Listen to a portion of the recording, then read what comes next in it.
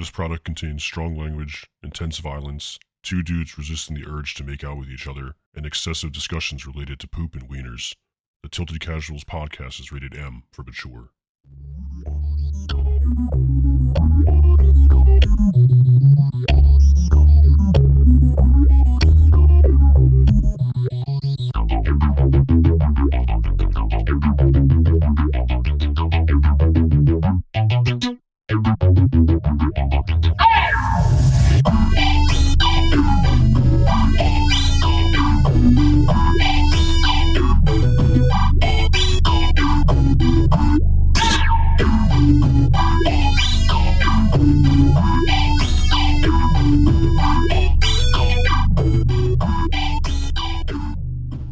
Holy shit, Joe. I have so many things I want to talk about that has nothing at all to do with the topic of this podcast today. I want to hear all about it because that sounds completely new and unlike anything we've ever done before. So original, so unique. Buckle up. Here we go. So first of all, Omni-Man, Homelander, Peacemaker got officially confirmed for MK1. Can you fucking believe it? They surely did, and I am so excited. I am so fucking excited. Like, it was kind of all but confirmed before. Like, it probably would have been weirder if it was completely something different, if it was just a red herring. Like, these days, you could almost believe every single leak that happens, because history has shown most leaks, at least the ones that are big enough to, like, hit social media and stuff, are typically real.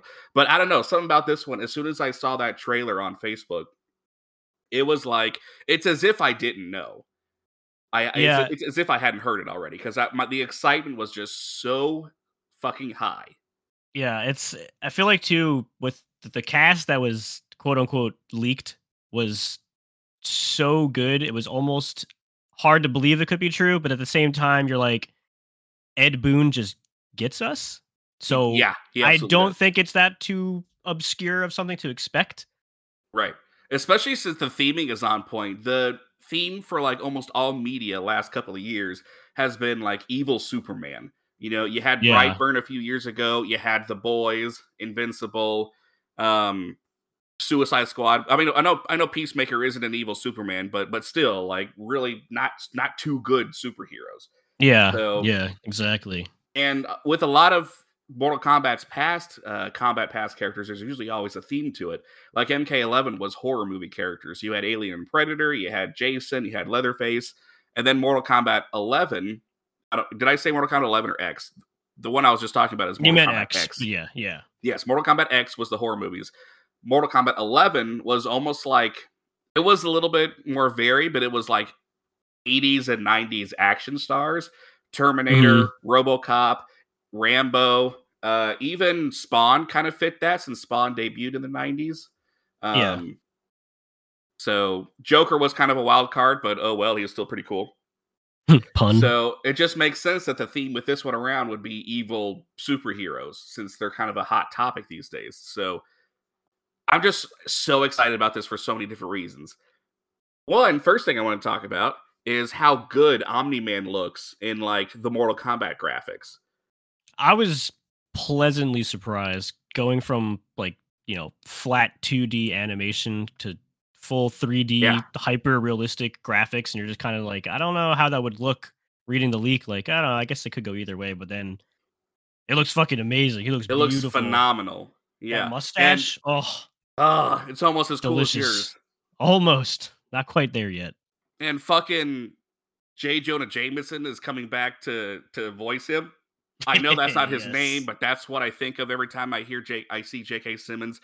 He is J. Jonah Jameson, but he is coming back to voice. I'm sure they're going to get Anthony Starr to voice Homelander and John Cena. I mean, they're using John Cena's they're using their likenesses. It's literally him, yeah. Like, it's John Cena, yeah. I can't see him saying no either. He's too chill. Oh, absolutely not. John Cena would be like, out of all those guys, he'd be the one to jump at being in Mortal Kombat for real. Yes, especially because Arnie was in it. Peter, Peter Wellers or something like that, who was RoboCop. All these icons, and now John Cena is in it. Ed Boon's just got the magic touch, man. He knows what to do. He does. John Cena, he has his finger on the pulse of media society. He knows what he knows what makes us tick. We knew that before, but after putting Spawn in MK11, it's like, okay, yeah, no, he really gets us because people have been asking for Spawn forever in Mortal Kombat. He's the perfect character. He said he was saving it for like the perfect moment. I think graphically, like MK11 was definitely the right choice. Yeah, I absolutely agree. But I'm very curious to see what these fatalities are going to look like. Oh my god, yeah, me too. They could literally do anything. Like, I kind of want them to be creative and not pull a whole bunch of stuff from the shows.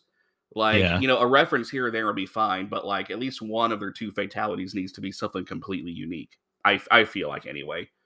Yeah, because they always have. There's like 20 fatalities, like or itties, I guess I should call them, because there's like the quitality and babalities and fatality and brutality and all that shit. So I feel like they can do so much with it, especially the stage fatalities. Like I would love to see like a recreation of the Homelander, like, oh well, just fucking jump scene, like one of those where they they just do it themselves, And I don't know. And I just hope it's more than just head crushes, because there's a lot of head crushes with these characters, and it needs to be more than that. Especially Omni-Man. Oh my gosh. First episode is literally, it's just head explosions. Yeah. Like everyone's eyeballs are shooting. I feel so bad for the cast of Mortal Kombat 1 because not a single one of them could survive Omni-Man. No. Not even Fire God Liu Kang. Like, I know dude restarted the universe, but like Omni-Man has got him beat. Yeah, it's gonna be like Liu Kang and Raiden are gonna put up the hardest fights just because they're literal gods. But yeah, I don't know. Still, man. And then with the whole the duo concept with like the combo fighting kind of thing, like just fighting with Omni-Man and Homelander as a team. Oh my god. I'm so hyped. This was already like a day one purchase for me, or at the very least a week one, but now this is like, yeah, I've never done this before, but I may like request a day off from work just to play it because, well, I don't know, because these combat packs aren't usually released day one. You usually got to wait a little bit for them, so who knows? Yeah, I think this is the first time though that they've like shown off what to expect from like the first DLC pack. Like this soon? I don't know. I feel like with Mortal Kombat X, Jason was announced pretty soon. Like that first combat pack was announced pretty soon. But it's been a while. True. I can't remember. Because no, you might be right. Because I remember Goro was like it was the pre-order unlock. Fighter, yeah, but you could unlock him just by beating the campaign, I think. Mm-hmm. And then who is it? Is that your butthole? Oh, did you hear that? No, that's my brother has. So my 2 cats are at the end of the hall. I took their food in there and they're chilling out. That was my brother's cat, Sugar, who is in a room closer to us. So she's a little bit easier to hear. She's been quiet this entire time. I don't know what got her. Mortal Kombat hype, man. She's excited for Mortal Kombat. For it. Yeah, sure is. But yeah, I think it's Shang Tsung's the new early unlock. He's the pre-order bonus, yeah. Mm-hmm. Yeah, so I don't know. I guess we'll see. Maybe it'll be like a quick 2 weeks after launch or something if they're dumping the whole... Because this is the whole pack. I mean, Jason might have been revealed, but it's all 6 people from pack 1 are already shown. Yeah, which we haven't even talked about the other 3 people. For those of you who don't know, which I don't know how you wouldn't, it's everywhere, but aside from those 3, Omni-Man, Homelander, and Peacemaker, you've also got Quan Chi, Ermac, and Takeda. Yeah, and Takeda hasn't been in it for a little while now. He's only been in MKX. He was introduced in MKX, and he was not in MK11. So this is his second game appearance. That's right. Yeah. I'm glad Ermac is getting some more love, even though I hate that they keep making him more naked each time we see him. Like his look in MK9 is still like my favorite. He looked like a straight up mummy. MKX was okay, but they like took off a few of his wraps, and in this one, it doesn't even look like he has any wraps at all. He's naked, essentially. Yeah, like, it's like I mean, I guess it's like the setting wise, it makes sense because it's like the beginning, but he needs at least the face something, not just a hood. He's a mummy. That's what he is. Yeah, Ermac is so cool, man. Dope as shit. And I don't know. There's going to be a ton of alternate skins and shit, especially if they go like the Oh yeah. Injustice route again, where they have Mhm. like individual cosmetic pieces. Yeah. For sure. So I guess I'm we'll glad see. Takeda is coming back. Takeda was a pretty cool fighter in MKX. He was pretty unique, both story wise and like combat wise, with his like dual whips. That's pretty cool. So I'm glad he's getting some love. I don't give a shit about Quan Chi. I don't. Quan Chi's there. He's gonna say Adeba, and then like hurl a skull at you like he always does. That's yeah, it. It's nothing special. Yeah, he doesn't suck. I'll still play as him and I'll probably have fun. But like compared to all the other reveals, meh. Yeah, that's fair. He I don't know. He's never been one of my favorites either. He's just kind of he just exists, I guess. He tries so hard to suck Shao Kahn's dick. It's not even funny. Yeah. I am excited that Kenshi's coming back again too. Dude, Kenshi one of is my so favorites. Cool. Yeah. Especially in Deception, he was like my go-to character. Oh yeah, absolutely. So, who do you think? Because they'll probably release a Combat Pack 2. They almost always release at least a second wave of DLC. Who do you think will be in that one? Like, do you think they'll keep with the superhero theme, or do you think they'll kind of move on to something else? I don't know. I feel like they got to stick within like the same realm, at least. Like if it's not superheroes, it might be just something from another type of comic in general, or somewhere along those lines. As long as it's not fucking Negan from The Walking Dead again, like from Tekken, I'll be okay. That's so fucking weird, dude. I can't believe Walking Dead is still going. Like not Walking Dead, obviously, but just all those spin-off shows. And it's like zombies went out of style like a decade ago, guys. Especially the new one. Like why is it Negan and Maggie? Like I thought Negan was a bad guy. Like I don't. He just blew up your husband's head with a bat, and now you're like, granted, we'll I haven't watched The Walking Dead since season 3, so I don't know the story. But like, Negan was supposed to be like the biggest bad that show's ever been, and now he's like the main character, and it's like, I love Jeffrey Dean Morgan. He's fantastic in everything he's in, and I'm sure he's excellent as Negan. But like, come on. Yeah, from the clips I've seen, he's pretty good. Yeah, just make Jeffrey Dean Morgan the DLC fighter, like not in a roller ring, just Jeffrey Dean Morgan. That'd be cool. Batman's dad. He shows up, dies. That's it. Yeah, that's his ability. Even if they did stick with the superhero one, I don't know who all. I mean, maybe they could pull a couple of DC characters because DC is fairly dark. Like, I've said this ever since Mortal Kombat 9. I think Jonah Hex would be a really cool Mortal Kombat fighter. I agree. Jonah Hex would be sick. Yeah. Because, I mean, they have Nighthawk with, like, his tomahawks and shit. Make Jonah Hex. I mean, obviously not a clone of him, but, they've kind of already gone that path a little bit. Yeah, that's true.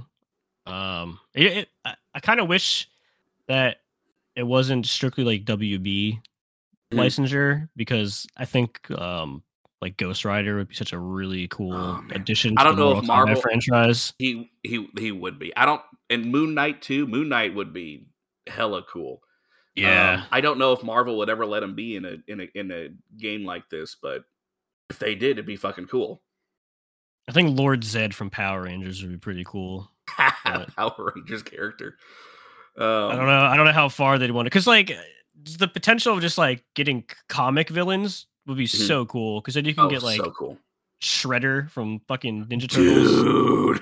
Like a brutal Shredder would be so sick. That'd be so fucking cool. And I know we've already had Hellboy, but imagine like M-rated Hellboy. Yeah, that'd be fucking dope. It'd be like the shitty movie, but cool. God, I hate with our R-rated Hellboy that had cool action scenes and then nothing else for the other 2.5 hours. Yeah, I thought David Harbour made a pretty good Hellboy. Like, I think the casting was fine. He was good. He was fine. It was just good. The movie's script was just awful. So bad. Ugh, that was terrible. I hate that. That's one of the few movies where I was watching and I was like, yeah, this isn't good. It didn't have the theater effect for me. Yeah, even like the hype fight scene that they like build up to with the trolls or whatever, and then it was over in, I don't know, like 35 All seconds. of the good scenes were in the trailer. There wasn't a single thing in that movie that was good that wasn't in the trailer already. So if you just go watch the Hellboy, the trailer on YouTube, you've basically watched the movie without all the bad parts. I hate when that happens. It's always so disappointing. It really is, man. That's why I have a love-hate relationship with trailers, because I love the concept of a trailer. I've always said this, and if I had a one true dream job, it would be like creating like movie previews and stuff, because I love that shit. But at the same time, it's like I don't want this to be it. I want there to be other stuff that's in the movie that's not in the trailers that's good. So yeah, that's why I'm always a sucker for movies like superhero ones and stuff like that have more than one villain, and then like the trailer shows like the side villain, which you expect to be the main one, and then halfway through the movie someone else is introduced and you're like, oh shit. Right. I feel like Doctor Strange and the Multiverse of Madness did that really well, because they didn't advertise Scarlet Witch as the villain, spoiler alert. But then you're watching the movie, you're just like, oh, okay. And that's part of what made that movie really, really good. Mm-hmm. Elizabeth Olsen just mad is amazing. I liked her before, but like seeing her like unhinged Scarlet Witch was like, oh yeah. But Marvel's always been really good at casting. I mean, say what you want about a lot of their recent movies, but they have never had a bad casting decision ever. Yeah, that's true. That's how I felt in the shitty final season for Game of Thrones, where it was like the only positive effect about that was getting to see Emilia Clarke as like an unhinged Daenerys Targaryen. Yeah, and it's it's phenomenal. It's great. Yeah, burn me, mommy, please. Your dragons can engulf me any day of the week. Did Margot Robbie have a moment like that in Barbie? Did she go unhinged? She had like a mental breakdown, but that's about it. Close enough. Great movie though. I want to go see it. I think I'll have to take Jessica to go see it sometime. I enjoyed it thoroughly. It was very well casted and written, and just they cared a lot making this movie. Excellent. It was fun. Well, good. That's awesome. Glad to hear. But yeah, so MK1, if you haven't seen the trailer yet for the combat pack, it's not even really a trailer. It's just like 30 seconds of them zooming out and all the characters coming in. But like there's just something about it, because it's got Omni-Man like doing a superhero landing and then standing up with his hands on his hips like he's a good Superman or something. And then you have a couple of Mortal Kombat characters showing up. You have John Cena with a toilet bowl on his head walking in from the side holding up his gun. And then you have Homelander like coming down into frame, doing his like Jesus Christ pose that he does in the show. And then like it ends with his eyes glowing red, and it's just like it's chills. It's like the perfect way to tease it. It's so good. God damn, I love Homelander so much. I know. He's that villain that like you're not supposed to love, but it's just like how can you not? He's fucking insane. Anthony Starr needs an Emmy because he plays that character so fucking well. My man eats that shit up. He's so good at it. It's like that. He doesn't even need to speak half the time. It's always just like his facial expressions. Like when you see his eyes and his like mouth twitch, it's like, Homelander's gonna lose his shit again. That scene where he's talking to himself in the mirror in season 3, that's like I always knew he was really good, but that's the moment where I was just like, oh my God, this man is a genius. Yeah. This man deserves more recognition. Oh God. I gotta rewatch it. Honestly, I should probably, because who knows how long until season 4 comes out. But I need to. Well, I've heard, haven't they wrapped? I thought they wrapped on season 4, so it may not be too much longer. But I have no idea what's going on with that. You have Gen V coming out though. That's coming out in September. That's true. That'll hold off for a little bit. I'm hoping it's not. I'm hoping it doesn't suck. Like I'm always wary whenever spin-offs and stuff are announced, because I'm like, you're trying to make this a bigger thing than it probably should be.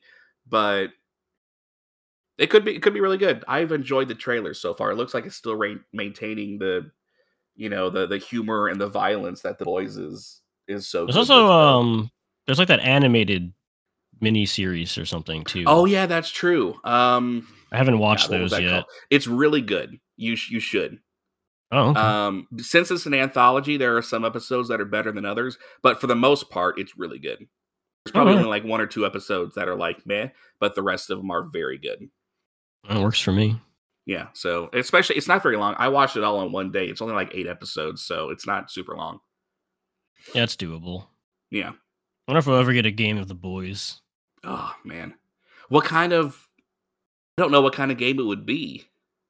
I would like a create your own character, and then you're forced to choose a path at some point. Would be pretty cool. Yeah, either go along with Homelander and the Seven or Billy Butcher and the Boys. That'd be kind of cool. Yeah, something like that would be pretty neat. Honestly, it's like a Telltale game would maybe I work was pretty just well. about to fucking say a Telltale style game would be really good. I read your mind, buddy. Boys. You did. You but then I want did. full action too, because I want to just play Homelander and just disintegrate people. That'd be so cool. Let me evaporate a city block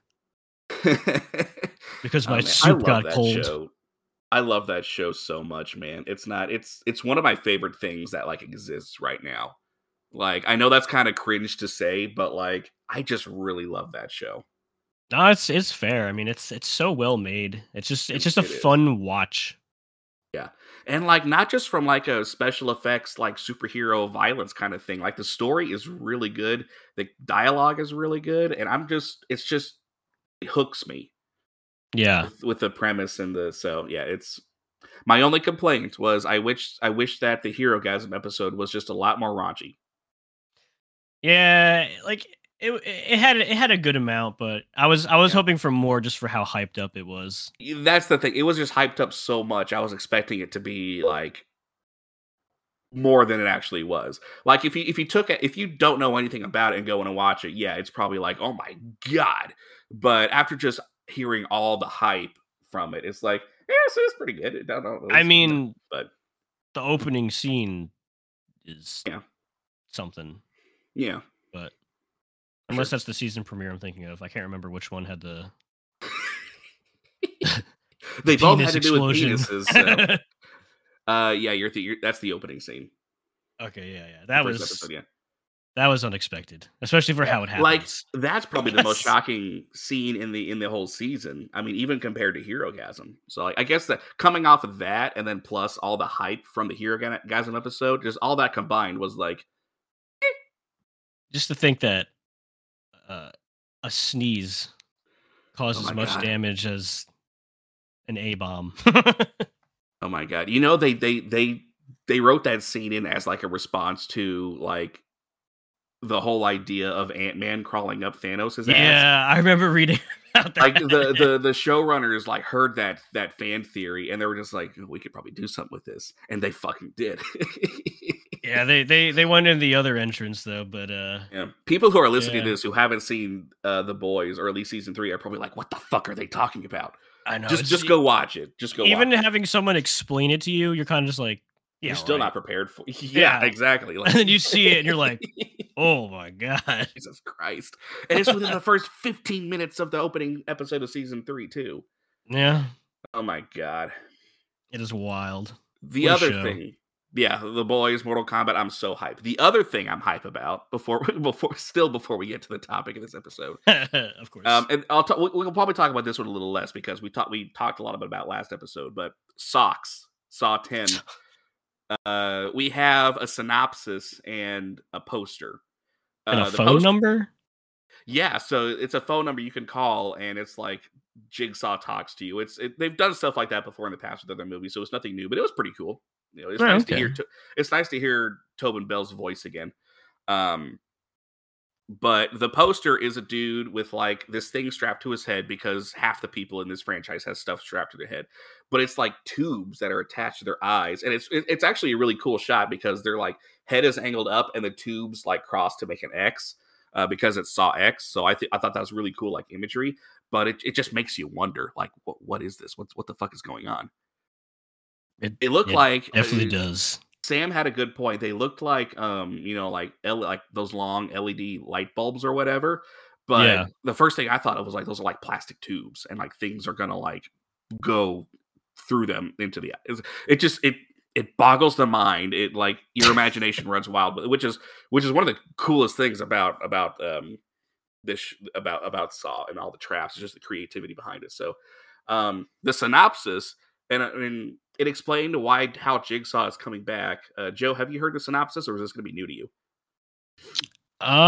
It will be new to me. I haven't read it yet. Just give me 1 sec. Hold on, Liana just tried calling me. Sure. Minuto. What's up, guys? I have no clue if Joe is going to keep this in or not, but I'm going to talk to you anyway, just in case. Oh, they're looking awfully pretty today. Not in a weird, creepy, stalker kind of way, just, you look nice. You're beautiful. You're strong. You're powerful. I am strong and beautiful and powerful. I am capable. We are all capable. So, watch any good movies lately? It's been a while since I've seen a movie, actually. Last one was probably when I saw Dungeons and Dragons: Honor Among Thieves with my wife and some friends. That was pretty good. It's a good movie if you guys haven't seen it. Even if you're not a Dungeons and Dragons fan, it's still a good movie. It doesn't rely on you knowing anything about it. It's just a fantasy movie, but it's really funny, really good acting, all that stuff. What? No, I wasn't talking about your penis. Oh my goodness. Sorry, the wife called and called to tell me that she was stuck in traffic, had to pee, and was bored. So wonderful. Well, did you tell her that she's interrupting our podcast? I did, and she said hello. Oh, hi, Liana. She's actually very lovely. I love Joe's wife. She's pretty cool, I guess. Yeah. We like the same fairy smut, so. Yeah, unfortunately. They just fuel each other. Anyway, the synopsis for Saw 10. So, it's a prequel. Well, it's a prequel to some of the movies, not to others. It takes place between the first and second movies. Okay. Yeah, like it goes way back. Apparently, John is going to Mexico for like this experimental procedure for his cancer. And it turns out that the company is like a fraud. They're just like trying to scheme out of his money. And so John goes all Jigsaw on him and like takes revenge on him. So it's one of those things where this movie absolutely didn't have to be made. I highly doubt it will like answer any burning questions we have. But yeah, it's an excuse for John to say he's not a murderer, but then go and murder a bunch of these people with cleverly designed traps. So I'm here for it. Not necessarily here for the story, but I'm here I want to find out what that tube mask is, damn it. Yeah, I better be in it, little fuckers. Yeah. So, but yeah, apparently Amanda Young is going to be in it, who I don't know. This movie these franchises have been around for almost 20 years, guys. I'm not going to spoil everything, but like it's going to be weird having Amanda Young back, especially since Shawnee Smith is like in her 40s now. I don't know. And it's a prequel. And it's a prequel, so I don't know how they're going to do that. But then again, Shawnee Smith is one of those people who apparently doesn't age, so it might work out. But That's Tobin fair. Bell definitely ages, and I'm just He wondering. has. Yeah, but he's supposed to have cancer, so I am glad that if they're going to do something like this, it is between Saw 1 and 2, because that's like the only gap where we don't have like a specified amount of time, especially since in Saw 2, you could tell his cancer has really progressed, whereas in the first Saw, you couldn't really tell. So there could have been several months in between that we just don't know about. So you couldn't have done this in between like, 3 and 4, which happened at the same time, or between any of the other ones who happened like almost back to back. So, Yeah. But the gap between 1 and 2 is the right space to put a prequel like this in, but I just hope they don't start messing up with the continuity and the biggest thing I'm scared of with these movies is plot holes, because so far they've done really good at, for the most part, avoiding plot holes with its convoluted ass story. So It's impressive, honestly, when you really think about it. it is. It's one of the reasons I love the franchise so much, is because how well they managed to keep this thing tightly contained. So while I am very much excited for a new Saw movie, I am wary about a couple of different things. So, but I'll have to see. Not holding your breath. Yeah, pretty much. Taking it as it is. Kind of like with the past couple of Saw movies. I mean, with Jigsaw and Spiral, it was the same way. Like, I'm excited for more Saw, but I'm not like expecting anything fantastic. And because of that, I've been satisfied with them. I mean, Jigsaw, I don't like quite as much as some other ones, but still, at the moment, and even now, I'm just like, it wasn't a waste of time. I still got some enjoyment out of it. It didn't exceed my expectations, but it wasn't below them either, so. Fair enough. Yeah. The only thing I'm kind of hoping is that with this one actually bringing John Kramer back and actually being a numbered entry in this franchise, that it's better than Jigsaw and Spiral was. I feel like it would be hard to be worse than Jigsaw, but yeah, I agree opinion. with you. It'll almost certainly be better than Jigsaw, hopefully. But hopefully, yeah. Spiral may be something completely different, but then again, who knows? It could surprise us all, and it could be the best movie in the franchise. Who knows? Wishful thinking. Maybe. Doubt it, but maybe. Yeah, I doubt it, but we'll see. It's hard to top the first movie, man. It really is. The 1 and 2 are honestly very good. Yeah. And 1 and 2 are definitely the best in the franchise. Yeah, I agree. Anywho, those are the two things that I wanted to talk about. Did you have anything you wanted to talk about before we continue? Well, you covered mine. It was just Mortal Kombat. I was equally as excited as you were. Perfect. So happy to hear that. We should have another tournament with the boys like we did with Injustice. Oh, it'll definitely have to happen then. Yeah. Yeah, it'd be fucking cool. But anywho, yeah, video games. We're still going down our respective lists of our top 10 games of all time. Today is my number 6, but I believe you skipped one. Just because we're going to be talking about it later. So what are you? My number 6 is Medal of Honor Frontline. That's what I'm going to be talking about. Joe, what do you have? Yes, mine was Dark Souls, but we were holding off and going to my technically number 5, and it's Silent Hill 2. Ooh. Yeah. Nice. I'm very excited to talk about this one with you here, too. So I'm excited to listen to it. So, but yeah, Medal of Honor Frontline. This is a series that's been around forever. So most of you guys are probably aware of them, maybe even played at least a couple of them, if not all of them, maybe, who knows. I actually haven't played very many games in this franchise, probably only like 2 or 3, maybe. Well, I mean, I don't know. I'll have to sit down and think about it, but I haven't played nearly like all the games in this franchise. So, but Frontline was the very first one I played. It was actually my very first FPS. Because this is one that my dad originally bought for himself. He was never very much big into video games, I think I've said before, but he is into like the history things like that. So a World War II game is definitely, if he's going to play any video game, it's going to be that. I respect it. Yeah, and it's a hell of a good game to start off on. But what's funny is he could not get past the first level, which, for those of you who don't know, is the storming of Normandy on D-Day.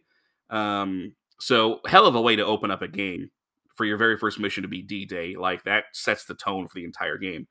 Yeah. But he couldn't get through it, so he let me and my brothers try, and we got through it in one try. It wasn't, even though it was our first person shooter, and so it was weird from a control side. We got through it pretty quickly. So. But that's one of the reasons why this game is on my list, because it's one of the few games that like we could play like with dad, like at least in the room, and he would like watch us play it.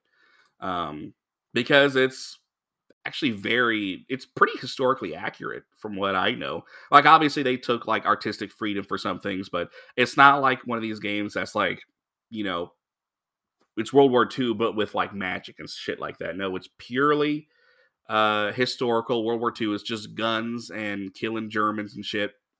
Well, killing Nazis, not all Germans were Nazis, but let me correct that. Nazis specifically. But yeah, it's so it was released in 2002 on PS2, GameCube, and Xbox. I only ever played it on PS2 because that was what we had growing up. And if you've played any Medal of Honor games, they're pretty straightforward. Especially back in the day, any first-person shooter, it's pretty simplistic. You're just moving around with a gun. You're killing dudes, picking up health packs, picking up ammo. So the gameplay is not what set this game apart from other first-person shooters. What really set it apart, first thing that comes to my mind, is the soundtrack. Holy shit. I'm not exaggerating when I say it is one of the best soundtracks ever made for a video game. Even by today's standards, this soundtrack slaps. It was all composed by Michael Giacchino, I'm not for sure how to say his name, but he has composed for so many projects, not just games, but a bunch of movies.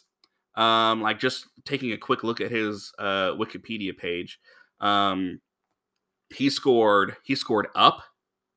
He won an Oscar for a soundtrack on Up. He's done a lot of different Disney movies, but he worked on Lost.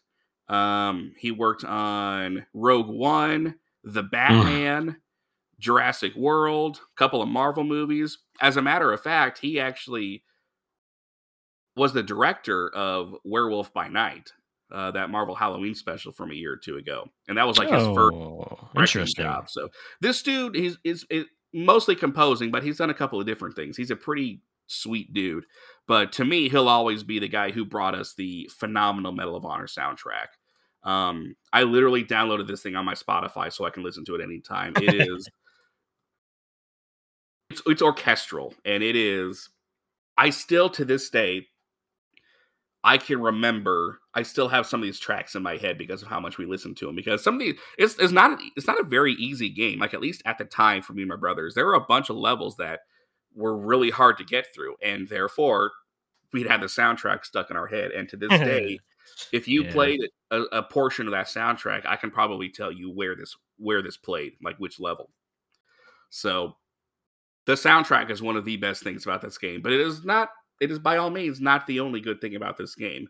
I've already said that the gameplay is kind of simplistic for a first-person shooter, but it's definitely not bad. The gun sound, like the sound effects are really, really good. Like I'm not a huge gun guy, so I don't know how accurate they are, but from what I can tell, the sounds of like your gun firing off and the reload sounds are, if not accurate, they are satisfying. With all the clicks and the twangs and all kinds of stuff like that. So the gun sound pews of the pew pews. Yes. You can shoot like if you do a headshot and you shoot a helmet off of a dude, it makes like a pew sound. I remember that. Yeah. Yeah. When you walk over health canteens, it makes like a canteen like dunk sound. That's really it's just satisfying. There are just so many sound cues and stuff in this game that are very, very satisfying. And I remember we would make fun of the sound bites of the Nazis all the time. At the time, I know a little bit of German now, so I'm sure if I listened to them or if I like read the subtitles, I would know what they're saying. But at the time, it was just gibberish to me. But they would say things in such a way with like an emphasis or an inflection that was just hilarious to us as like 9-year-olds, and we would just mimic them all the time. It was hilarious. And in my head, the graphics were incredible, though I'm sure if I went back to it, it would be as janky as a PS2 game from 2002 would be. But in my head, I just remember it being this epic World War II game, with tanks and buildings blowing up and shit like that. It's just an epic game. Like one thing that the Medal of Honor games did really, really well that I think Call of Duty would then go on to do really well too, but Medal of Honor predated Call of Duty by quite a bit. The very first game came out in 1999 for the original PlayStation. So it predates Call of Duty by quite a bit. And it was epic. Like it really, whereas the gameplay was simplistic, just the scope of it all, the places you would go to, the set pieces, the music, it was all just really grand and epic. And you know why that probably was? Because the series was created by Steven Spielberg. There it is. I did not know about that until just now. I'm looking up. That would make sense. Yeah. Medal of Honor is a series of first-person shooter video games created by American film director and producer Steven Spielberg. So the scope of it all, the grand like theatrics of it all, makes a lot of sense with Steven Spielberg being involved. He was inspired for the series while making Saving Private Ryan, which actually makes a lot of sense. If there was ever a Medal of Honor movie, it was Saving Private Ryan. There's a lot of things in the movie that I'm just like, oh my gosh, that's Medal of Honor, especially the D-Day scene. I was waiting for the relation to happen. Yeah, you know what was going to happen. As soon as you hear Steven Spielberg, I'm like, oh. So it's just, you're not going to get a lot out of it gameplay-wise. So if you're into like the fast-paced action and like nonstop bullet hell of a Call of Duty game, you're probably not going to get as much out of at least the early Medal of Honor games. But if you're in it for just the experience of it all, because Medal of Honor can be a little slow at times. There was one specific mission I remember in the Frontline game that was more or less a stealth mission. There are a couple stealth pieces in this game, and it's kind of clunky. It's not perfect. I mean, it's 2002. It's gonna be, but it wasn't all, running down the street guns blazing. That's not what Medal of Honor was known for back in the day, especially not Frontline. It had its moments. It had quite a few firefights. I mean, especially in the D-Day mission. I mean, Normandy Beach, there's bullets flying everywhere. But you're not going to get through this game by running forward and holding down the shoot button. There's a lot of missions with the objectives where you have to like plant C4 onto specific things. One of the coolest missions in the game is you have to you go like almost Hitman on these guys. You have to find like a uniform, like a German officer's uniform, and then you have to like sneak into a mansion just by like disguising yourself as this German officer. So it even has like a Hitman level in it. It's really cool. Amazing. And that very same level, you're going through a mansion and you're trying to find like these secret documents, and they're hidden in like the cuckoo clocks. So you're looking for these cuckoo clocks, and there's a bunch of them, but not all of them are the ones you look for. So you have to look for the one that like stands out from the rest of them. So there are actually a lot of really clever mechanics, and each of these levels had something different to keep it engaging. It wasn't the same thing every single time. At the end of the second level, you had to sneak into a submarine, and then the third level, you're on the submarine trying to sneak through it. So it's really cramped, and you're mainly going to be using your silenced pistol the whole time, and the sound effects kind of reflect the crampedness of it, and all that jazz. It's just a really intriguing and gripping game like the entire way through because of the level structure and what the different things you need to do in each level. That's not just kill Nazis. Put a lot of thought into it. Do what?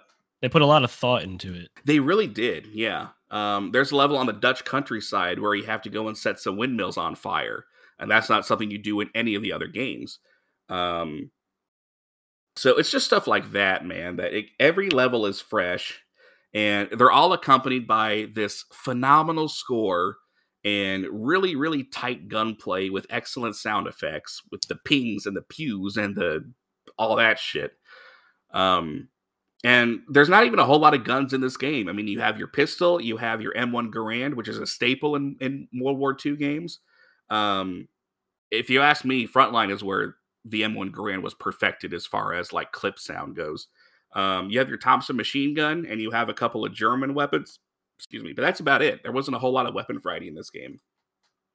And I don't know if you remember this one, kids, but back in the day, you didn't have to have just two guns on you at all times that you could switch between. This is a game where you can hold like 5-6 different weapons, including your grenades, that you can just swap to at any time.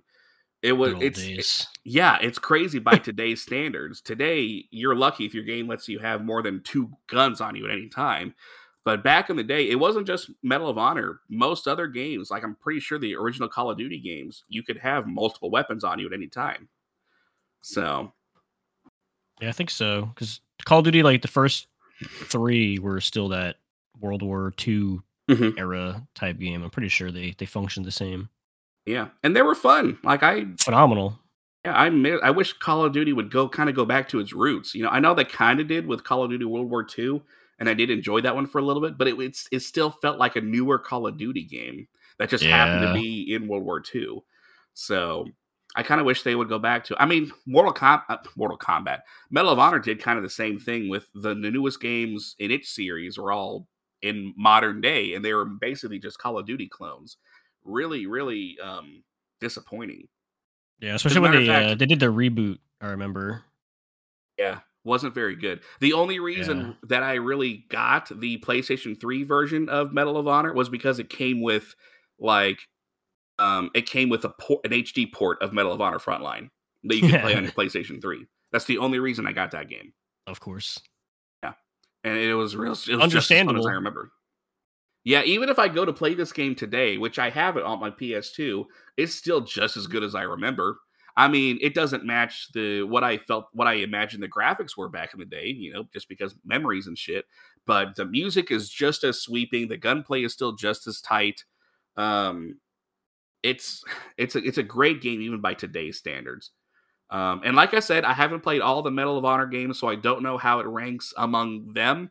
But from what I've heard, Frontline is one of the more well-received titles in that series. Game Informer gave it an 8.75. IGN gave it a 7.9. So it got really good reviews kind of across the board. But I don't know how it stacks with a lot of the other Mortal Kombat. I said it again, Mortal Kombat. Goddamn. Man, just hooked on it. I really am, yeah. Got that But itch. I did play a couple of other games in this series, including Rising Sun, which is essentially copy and paste, but just with like the Japanese theater. Mm-hmm. And that one starts with the assault on Pearl Harbor. So it starts with another infamous set piece from World War II. But the HUD is the same, the controls are the same, the soundtrack is pretty much this. It's not the exact same, but I'm pretty sure it's from the same composer, so it's the same level of scope. So because of that, Medal of Honor Rising Sun is also a good game, but we played that one after Frontline, and so it's always going to come second in my mind to Frontline because Frontline did it first. Rising Sun just kind of felt like the second half of that game because it was essentially the same, just with a different protagonist and a different set of enemies. Yeah. I also played Medal of Honor Airborne, and this is actually available on Xbox Game Pass. It's the only Medal of Honor game on Game Pass, which is really weird. I don't know why that one is. I guess it's because it's one of the only newer ones. That was good. Yeah, honestly, it's really good, and it's different from the other Medal of Honor games. It's not... the story is linear in that it's chapter after chapter, but the levels themselves are kind of open. You know, they're not huge by any means, but you can kind of go wherever you want in this little self-contained level and complete objectives in whatever order you want. And it's called Airborne because every level you start, you're a paratrooper. So you start by parachuting in, and that's actually a pretty neat mechanic. Like you can control where you land. If you can get enough space, you can either botch your landing or you can kind of get a running start to where you start with your gun up and everything so that if you land among enemies, you're ready to go right off the bat. So it's a pretty neat mechanic. It didn't do a lot for the game, but it was neat enough to where it was just something different. The Compared to the rest of multiplayer the had gameplay. the same feature too, I remember. Oh, did it really? That's cool. Yeah, it was kind of like the battle royale risk versus reward kind of thing where you can hot drop into a zone but risk the chance that everybody else in the lobby is going to drop there too and you just get destroyed and you got to respawn Right. immediately. Yeah, it was cool. I can It was see different. That. Yeah, for sure. And the gunplay was about the same. That's nothing to write home about. It was the same as any other Mortal Kombat game. But he did it again. Mortal Kombat, god damn it, Jesus Christ. We'll just change it. Just pretend you're talking about Mortal Kombat. We'll just roll. Yeah. They're essentially the same game. But and then also the other Medal of Honor. I've played more than I thought. They're just coming back to me. Medal of Honor European Assault. Yes. That one, because we played that one after we played Frontline and Rising Sun, and it was a couple of years after we played those. And it really felt like let me see if I can find the Wikipedia for it just so that I can talk more about it. At the time, it really felt like the next generation of Medal of Honor games. Like it had enough in common with the older games. Like you had a health bar that was around your compass and things like that. But it also had a lot of different things. Like you had an adrenaline feature, which to me that was crazy to have in a first-person World War II game. Like this mode you could enter into to like make yourself more deadly. And it almost had like bosses or like mini bosses in each level. You could go and find some like Nazi officers, and they had like a health bar while you shot at them. And they were entirely optional. This one also had some kind of open-ended levels to where you can go off and find like side objectives to do where you didn't have to complete them, but if you did, it like increased your score. Interesting. So yeah, it's kind of like a cross between I'll say it again, Medal of Honor Frontline and Airborne. Like it has some elements from both that was really, really cool. And I remember we actually played through European Assault quite a bit as far as like playing through the story. And it got some fairly decent reviews too. IGN gave it an 8. Game Informer gave it a 7.75, so it didn't do too bad ratings wise either for most publications. I mean, obviously, Frontline is still the one on my top 10 list, and not European Assault, just because it's Medal of Honor in its purest form, where it really felt unique. Whereas European Assault kind of started to do things that other first-person shooter games were doing. But Frontline felt kind of a thing in all of its own.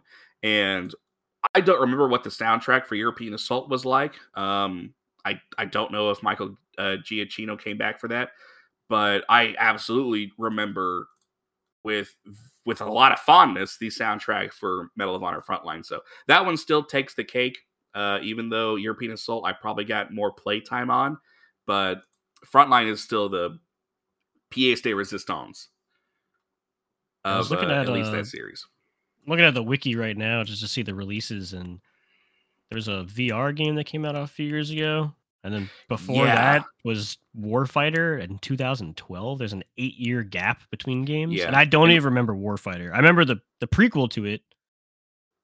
Yeah. Warfighter is a sequel to the reboot that takes place in Modern Warfare, and I mean that's why it's highly forgettable, is because it's essentially Call of Duty but not as good, and Call of Duty isn't that good to begin with. So, but I really wanted to play the VR because it looked really innocent. It looked kind of like Frontline, like with the music and the World War II setting. Medal of Honor Above and Beyond. Yeah, but unfortunately, it wasn't for. That good. Oh, are they not? I didn't even know that the reviews. They're like averages. Some are terrible, some are decent. That's actually not that bad for a VR game. But true. I wanted to play it, but I didn't have the. Oh no, I didn't have the Oculus Rift. I had the Oculus Quest. So, and it never came out on Quest. So I could never play it. I wanted to though, because it looked really, really cool. And I'm just glad they made another Medal of Honor game. Like, I don't want this series to die out, because it there for a long time, it was a really unique series. It's just when they transitioned to, they just wanted to be another Call of Duty, that it didn't turn out very good. But that's a series. That issue. Just be yourself, you know? Yeah. Like, Call of Duty is fine. I'm not the biggest fan of Call of Duty, but for what it's doing for like the modern warfare or even the future warfare scene, it's fine. I don't have any major qualms with it. In fact, most of my qualms are just the fact that they keep releasing it like year after year after year. The individual games themselves are fine. The ones that I've played, I actually have a lot of fun with, but it's more of just like I don't like them by principle. But Medal of Honor, it excels. It just needs to be World War II. Like, Call of Duty can exist in the modern warfare scope and be just fine, but Medal of Honor needs to occupy the World War II shooter. We don't have very many of those these days. Yeah, I agree with that. So, if they would go back to that, like, and they kind of did with the VR one, I just don't know why they just did VR. Like, you could have made it just a regular ass title. Yeah, it's such a shame. Maybe in 5 years they'll make another one. Give it that 8-year gap again. And you know what really sucks? Respawn Entertainment did that game. Yeah, that's what I was looking at. His Respawn's pretty good, but yeah. So maybe hopefully they'll Medal of Honor will go back to fucking glory EA. days. Yeah, fucking EA, man. But if they do announce another Medal of Honor World War II game, like for consoles and shit, I'll get it, just because I want that to keep existing. I hear you. Because goddamn, man, that game, so good. Yeah, I'll have to try to see if I can dig them up somewhere. I don't think I have any copies of any of the old Medal of Honors anymore, but yeah, they're not hard to find. Local shops. I got my copy off of Amazon, I think, for like $20, so they're not hard to find or anything like that. So, but yeah, they're definitely worth it. If you guys, listeners, if you haven't played the Medal of Honor games, or even if you've played some of them but haven't played Frontline, I mean, obviously you have to have a PS2, but like, it's worth it. If you can get a PS2 for like, $50 and then get Medal of Honor for Frontline for $20, it's the experience alone is worth it. It's not a short game. This is back when single player campaigns were, well, that's all they had, single player campaigns. They didn't really do a whole lot with multiplayer. The single player campaign is why you bought the game. It's 12, 14 hours long, probably, especially if you're bad at it, because it's not a super easy game. It's pretty hard. So it's definitely worth it if you have the means and the funds to get it in a PS2 if you don't have one already. But if nothing else, listen to the soundtrack, on Spotify or YouTube or something. The soundtrack alone it'll give you you'll understand, it'll give you an idea of what this game is like when you listen to that soundtrack. It's like we said, soundtracks can easily make or break a game. Yes, and honestly, if we were ranking video game soundtracks, this one would probably be my all-time favorite, like my number one. It is that good. Maybe we'll have to do that at some point. Probably should. Yeah, let's put a pin on that. That would be a great list. Yeah, it really will be, especially since we're both video game soundtrack guys. Yes, very much. Yeah. I think that's me with Medal of Honor Frontline. All the Medal of Honor games I've played, except for the modern reboots the modern reboots are really good. Frontline, Rising Sun, European Assault, Airborne is the one you're going to be able to get the easiest because again, it's on Game Pass, and it's a good game. It's not as good as Frontline or Rising Sun was, but it's on. If you already have Game Pass, it's free. I mean, come on, it's really fun. So give it a try. Yeah, I think Rising Sun and Airborne are the ones I remember the most. Yeah, but I've Rising played Sun a is few cool here and there. Rising Sun is cool because of the Japanese aesthetic. Like, there's literally a level where you can ride an elephant. I'm pretty sure, with a machine gun on it. So amazing. Yeah, it's really cool just because of the set pieces. And honestly, the Pearl Harbor opening scene is really, really cool. Especially since, like, I don't know if you know this, Joe, but I was born in Honolulu because my dad was in the Navy and he was stationed there. So I have a little bit of a connection to Pearl Harbor. Well, that's pretty neat.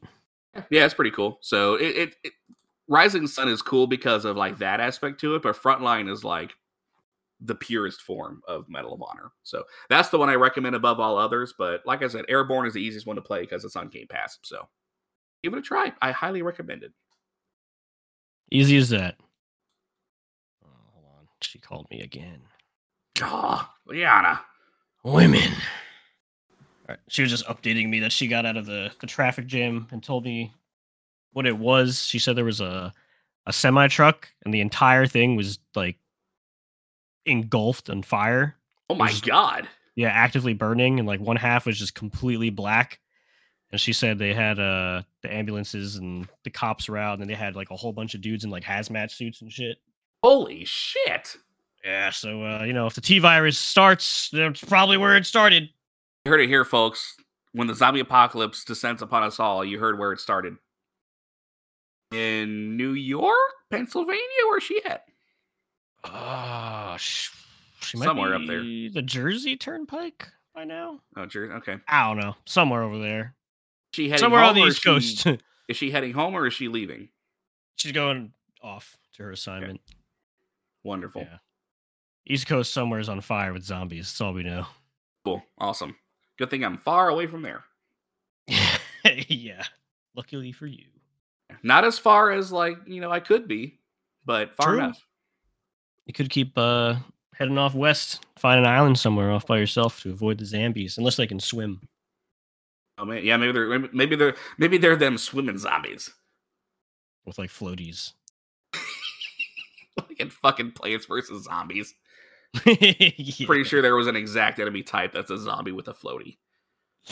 Well, yeah, that's another game I could put on my top 10 list, honestly, if I tried, was Plants vs. Zombies, just because of how much I played that fucking game as a kid. Did you play like Garden Warfare too? No, I never got into those. Are they good? They're so much fun. They have no right being as fun as they are, especially part 2. Crazy. That's funny. Are they online only? I always had the impression that they were like online only games, and that's one of the reasons I never touched them. The first one was. The second one, I can't remember if you had to sign in online, but it had there was like a campaign mode you can do. Okay, they pulled a Titanfall 2 on us. And then there was like side games and split screen and all that shit, and then there was like a big multiplayer focus as well. Gotcha. Yeah, it's pretty cool. I always wanted to, but me in multiplayer games, I never really touched them that much, so I never... Yeah. I don't know how active they are nowadays, but they definitely... Part 2 was definitely a lot of fun. I played a decent amount of that game. Yeah. I definitely was happy to see that series still going on, because very overlooked. Yes, I agree. All right, well, Any Take it other away, my dude. final words for Medal of Honor? Medal of Honor. Medal of Honor. Like Stewie, Medal of Honor. Honor. Honor. No, I think I've said my piece. It has an excellent soundtrack, and you should go play it if you can. Boom. You heard it here. All right. So that leaves me with Silent Hill 2, and I'm very excited because I know you're not very super familiar with the Silent Hill series. I'm not. No, I'm looking forward to it as well. It's part 2 specifically is like a horror fan's wet dream because the development team took a lot of inspiration from a lot of outside horror-based sources and different directors and artists and like all this stuff, and they took a lot of time and a lot of love went into making this game. Like one of the most heavy influences was David Cronenberg, David Fincher, David Lynch, a lot of, like the holy trinity of Davids, and then Alfred Hitchcock. So, people who aren't familiar with each of them, Cronenberg's he's very, very famous in the body horror genre of horror films, which, if you're not familiar one of my favorites. with that it's like the obscurity of like what you can do with the human body to make it like grotesque and horrifying, and it ties into practical effects and gore and shock value and all that kind of stuff. And Shivers, Scanners, The Fly are just some examples of his movies, which pretty horrifying bodily feature of a man fly hybrid thing. I would say it fits the topic. David Fincher, his directorial debut was Alien 3, which, depending on who you're talking to, is a good thing or a bad thing. Yeah, somehow, yeah. Because he did a lot of writing and producing prior to that, but that was like his first film. And then what else? He had Seven, Fight Club, the big Seven. Ones. Yep. David Lynch Love is Seven. Arguably most famous is Eraserhead, which is a very niche film, I would say, in terms of if you like it or hate it, because it's fucking weird. Yeah, it's like one of the first like psychological horror movies I could think of that have like existed. It's so weird. It's old, black and white, just such an obscure movie. Like even if you don't like it, it's worth just to experience it. Yeah, and admitting that like okay, it was an experience. What else? Blue Velvet, which is actually one of the movies that they reference in Silent Hill 2 specifically with one of the apartment complexes that you visit. They call it Blue Creek, which is supposed to be like a twist off of Blue Velvet, and then there was like a famous river like in the movie, which they just changed to creek, and it was like a heavily inspired section. And Elephant Man's another one he did, and then Alfred Hitchcock, I think everybody's familiar with him, like The Birds, and Strangers on a Train, and shit like that. Vertigo. But yeah, they were some of the main directors and writers that helped inspire the creation of Silent Hill 2, which if you've seen at least one film of each of these people and then you play Silent Hill 2, you can kind of pick apart aspects of it and be like, oh, okay, I can see where they got this from. Especially Cronenberg's, I think, even though they referenced and thanked Lynch the most, Cronenberg with his body horror definitely makes the most sense in Silent Hill 2 because there's some weird fucking monsters that exist in the whole series. Not just Silent Hill 2, but like all of them. Like the nurses in general. If you've ever seen the bobbly head nurse, they're super famous. Like everyone's seen at least cosplays of them with like, they have the weird super dead corpse skin with the veiny legs, and they're all kind of crooked and they walk weird and they have the wrappings over their face, and then you take the face off, it's like all distorted and bubbly and pussy and shit. Which fantastic monster design. Yeah, super famous. It's like one of the most like recognizable, I think, in like horror games at this point, besides Pyramid Head, who also came from this game. But originally, the reason that they made them so bubbly looking with the original death when they die was their heads were supposed to pop and like explode, but they canned it, I think, just because of graphical requirements and stuff like that, right? The limits of what they can handle, because it would have been a lot, because you encounter nurses quite a lot in that game. But yeah, so it makes sense in that term. Another thing I found out today, I never knew. The story itself, Silent Hill 2, was based off of Crime and Punishment. Yeah, I was just reading that too, and that kind of had to do a double take because what? Yeah. But then reading into it side by side, like it makes a lot of sense. It'll when I get into like the story of it, it's kind of like not necessarily like a word for word per se, but Mhm. some of the main plot progression points are also some of the Right. main You can definitely see the aspects of Crime and inspiration. Punishment. Yeah, like it makes sense if you like kind of go back and forth between the two. Um, but yeah, and then the seven deadly sins were another thing that they focused on a lot of in this game because the main character James every time the story sort of progresses and like new monsters are introduced, each monster is like a representation of a reason of guilt that he's felt Mhm. based off of the events that have happened. So there's multiple monster types. There's like over a dozen, but each one specifically, the main ones that you encounter the most have some kind of like uh, characteristic tied to a type of sin. And the main one is Pyramid Head, who represents guilt. Uh, because the whole thing with Pyramid Head is he's basically James, but it was a way for him to create something to put the blame towards for everything that he's feeling. So Pyramid Head exists because of the guilt that James has, but he couldn't come to terms with it and figure out a way to express it. So there's this monster that's just hunting him, which is his guilt that's also hunting him. So it's not something that's like super explained in the story like your first time playing through it, but it's meant to be played twice because there's secondary endings that you unlock, and then the more you play it, the more pieces kind of start to come together, and you're like, oh, okay, I see how this goes.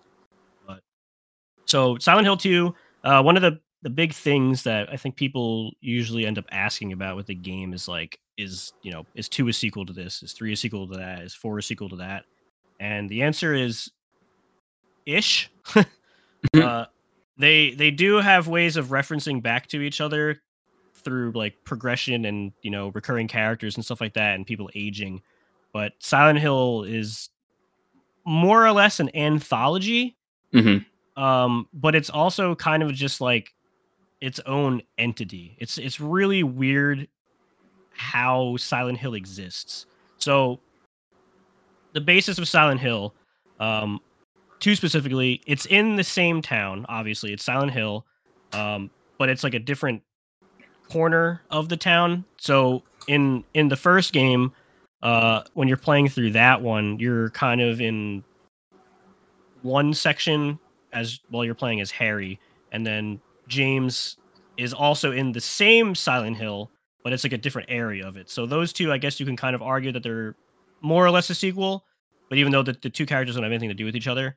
Mhm. Um, but the way Silent Hill works is the town kind of lives like as its own thing, and it draws power from the psyche levels of anybody who lives there or is visiting there, which ends up altering kind of the town itself. So there will be different versions of Silent Hill depending on what eyes you're looking through, but they're still existing like on the same plane. It's really weird. Mhm. So you could be on the same block as somebody else talking to them, but what you're seeing is something completely fucking different from whatever the hell they're looking at. So it's really strange, which is weird because Silent Hill exists in Maine. And I don't know if you've ever been in Maine, but Maine's beautiful. It's like the last place you'd ever expect to see some fucked up town like this. I And didn't know it then, took place in Maine. I never knew it specified like where exactly it was. yeah, it's Silent Hill. Yeah, at least 2. I don't remember if they're all kind of like the same thing, but I know 1 and 2 they're set in Maine. Silent Hill 3 kind of uh, it, it kind of it feels like a different location because the Silent Hill that you visit doesn't exactly look or kind of feel the same, which I guess makes sense because you're a different character anyway. But yeah, but it's weird that it exists in Maine because the design and the aesthetic of Silent Hill was based off of Centralia, Pennsylvania, I've which heard that, yeah, with yeah, like the the burning smoke. coal mine or whatever. Yeah, so people who are familiar, there was a coal mining accident in Centralia, and it existed. It's underneath the city. Like the town of Centralia had like a big coal mine. There's an accident, and everything kind of went in flames underneath the town. So all the smoke and the fog, like it would rise up through the streets, and it covered the town in like this thick, dense fog for years and years. Even until till today, it's technically still burning. You can't really see the fog and the smoke as much, but certain lightings and certain times of the day, you can go to like the cemetery that's over there, and you can kind of see it, which is kind of creepy. It's cool though. But that's where the inspiration for the actual design of Silent Hill came from. Because Silent Hill, if you've played any of them, they're very set on their fog kind of adding to the horror aspect. Which is something that's pretty cool, because for Silent Hill 2, they were able to do so much more with the game, and they incorporated this realistic lighting shadowy kind of effect where they figured out a way. Mind you, this is PS2 in 2001, so it's a really big deal at the time. But they had a way where if you have your flashlight out, shining through the fog, aiming at like a wall or something, and there's a monster coming up from like the corner just enough to hit the light, the closer it gets to you, like the larger the shadow would get from like the flashlight shining on the wall, which it was really cool. And it's not really something you pay much attention to until, and, until you get older, I guess, and you start noticing like details like that. Which is a big deal, because during the development of the game, the hardest issue that they had was maintaining solid enough camera angles to justify like the work they put in for the lighting and the shadows, because they were having issues because it's fixed camera angles. It's like the old Resident Evil games. You'd come in from like a corner and run. Didn't really have too much camera control unless you were in like an open enough area where you can kind of like look left and right. But the main horror aspects, of like alleyways and such, were fixed camera angles, and they said that they had a lot of issues finding the right angle that would also showcase all the effort they were putting into all this lighting to give you like like a hidden enemy coming from like a corner that you can't see unless your flashlight's pointing at a certain direction. But they figured it out. It took a while, and I think the effort paid off, because that game it's creepy as shit even to this day, with the lack of just in-game sound effects outside of like your character and like the monsters and stuff reacting to each other. Because in game, there's no soundtrack happening. Everything's either in cutscenes, the main menu, and the credits. Which I'll just take a note. Akira Yamaoka, Jesus fucking Christ, this guy is like the god of soundtracks. Medal of Honor soundtrack, yes, I agree, it's very good, but I don't know. This dude, he's done the soundtracks for pretty much all the mainline Silent Hill games, plus the movies, as well as other. Oh, he did the movies too. Yeah, he did the movies. Oh, wow. He also did the soundtrack for the Cyberpunk anime, which is pretty cool. He has his own band. He plays lead guitar. Oh, fuck yeah. Yeah, and he's done a bunch of other movies and stuff like that. And they actually did a full orchestral play of the Silent Hill 2 soundtrack, I think like 3 or 4 years ago, where they played through like the entire soundtrack start to finish with just like a full blown fucking orchestra in this big arena. Yeah. I wish I could have gone, but didn't get to. But if anyone has never listened, especially you, to the soundtrack of Silent Hill 2 specifically, the theme of Laura is a must listen to, because this dude sat and wrote this thing for like days on end trying to perfect it. Null Moon and Promise are my top 3. He found a way to get like just sorrow, depression, horror, beauty, happiness, peace, like all this shit bundled up into just individual songs. Wow. Multiple times throughout like a whole fucking video game series. And if you ask any fan of Silent Hill, like the first thing they'll probably ever mention why they love it is the soundtrack. It's so good. Even people who have never played the games have heard the soundtrack at some point, and they're like, wow, this is really fucking good. I do remember, because I haven't played the games, but I have seen the movies, and I do remember the soundtracks being really, really good. Like that's one of the better things about the movies. Yeah, it's crazy, because the first movie, I'll defend tooth and nail that it's a good movie. It's a good. Yeah, I agree. Yeah, it's a good adaptation of the games. It did what they could. The second one, not so much. They tried, I guess. I don't know.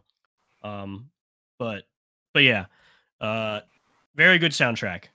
highly recommend just anybody who loves listening to OSTs on their Spotify or whatever, just add all the songs to your playlist and just chill and just listen to them all. They're beautiful. Yeah, so the game, you play as James Sunderland. He's the main character. He's just a tall, white, blonde dude in a dirty coat, just lost in the sauce, I guess. He could be any of us. He could be any of us. He ends up in Silent Hill because he receives a letter from his wife, Mary, saying, you know, if you want to find me, pull up. I'm in Silent Hill. You know, meet me there. True. And he's like, well, you've been dead for 3 years, so this is fucking weird, but I'm gonna go anyway. Like any normal, sane husband would do, I guess, right? Yeah. Yeah, if my dead wife wrote me a letter 3 years later, I'd be like, okay, yeah, this makes sense. I'm gonna go there. So he does. He ends up at Silent Hill, just parked off in a little parking lot, looking at a lake, and wanders through like a cemetery. That's how the game opens up, and you're introduced to an obscure cast of characters. There's Eddie and Angela, and they're just your kind of generic run-of-the-mill, runaway, edgy teenagers. And then you meet Laura. She's an 8-year-old. She's kind of a bitch. Not the biggest fan of Laura. She's kind of an asshole. She's a straight up just a dick to you instantly. She's like, yeah, your wife's dead because of you, piece of shit. And you're just like, what the? Who the fuck are you? I just met you. Jesus Christ, you're fucking mean, dude. And then Maria is like the key character that you kind of meet because first of all, she looks just like your wife, so it's weird, and her name's basically the same. And she's kind of like the only one who's nice to you and kind of follows you around. But she ends up dying like 6 different times throughout the game, so it's kind of weird. And then she's always back again. But James is like, whatever, we'll hang out, it's all good. But then tying back to the town, kind of pulling off of your mental state, as you progress through the game, you encounter like these side characters multiple times, and they kind of get their backstories opened up, and each one has their own trauma that they're kind of going through, and that's why they're all also in Silent Hill. It's like a hub for just depressed people, essentially, because Lexapro is not good enough, so everyone just wants to go to Silent Hill. You gotta try some Balta, guys. Yeah. So, like for example, Angela, the one teenager, you find out that she was sexually abused by her father and ends up running away and ends up in Silent Hill. Eddie he was basically bullied his whole life, and in like an act of just aggression and not knowing what he's doing, he ends up killing a dog. So he didn't want to, but it happened. So he, runs off, ends up in Silent Hill. And then it kind of opens up to kind of explaining like how everybody else is there and like why they're there. And then James kind of feels better about the fact of all the shit that he's seeing because like he's not the only one. These people have also been living here in a sense. And then as the story progresses, James starts to kind of get bits and pieces of his own life that he basically tried to shut out and ignore, to the point where his altered version of his past is his reality now, what he's believing as, what's true necessarily wasn't true, and Silent Hill's kind of bringing it out of him, like, you've shut this part of your past out, I'm bringing it back, and this is like the truth. So there's a part in the game, spoilers, whatever, where James sees a vision of himself in the past when his wife dies, and he's the one who caused it by smothering her to death with a pillow. And what happens is, based off of the deadly sins that I was talking about, is it ultimately becomes like the sin of lust and then guilt, kind of all tied together, where his wife was terminally ill and she was dying for like years and years. It was progressing, getting worse and worse. And, he turns to like alcohol and all this kind of shit to kind of deal with his problems. And, they're not having sex anymore, so he doesn't know what to do with himself. And it's all these thoughts and shit are kind of brewing. So eventually he kind of just snaps, kills her, and then I guess just from the whole trauma and experience of it all, it's shut out in his mind that that's not actually what happened. She passed away on her own from her cancer, and somehow he gets a letter from her, and here he is in Silent Hill, kind of realizing who he is as a person. And then that's when Pyramid Head is introduced as a character, and then that's when the self-reflection starts happening, and he realizes towards the end, like, oh, this is me. I was this monster all, like, more or less the entire time, and Pyramid Head is basically like his own punishment. um and then all the individual monsters that you see in the game are not the same ones that someone else would see, because they're created based off of what his mind thinks, what his emotions are feeling look like, and he's chased by all of his thoughts and like his darkness and all that kind of stuff. um and then one kind of neat thing that happens throughout the game as you're kind of piecing things together more and more, because you always have the letter in your inventory, and you can kind of check it and read it whenever you want. And as things start happening more and more, less and less of the letter exists. So it's like slowly kind of deleting itself, and to the point where the letter eventually just like completely physically disappears. Um, Because it never and existed in the then first place. Yeah, you could say that. It's a possibility. And then from that point, that's like it's basically kind of getting to the end of the game. Um, and then it branches off to there's 6 different endings, which is pretty cool. Because at the time this was pretty wild, I would say. Um, so the endings are all kind of based off of how you progress throughout the game and the things that you do and find and shit like that, and how you did things.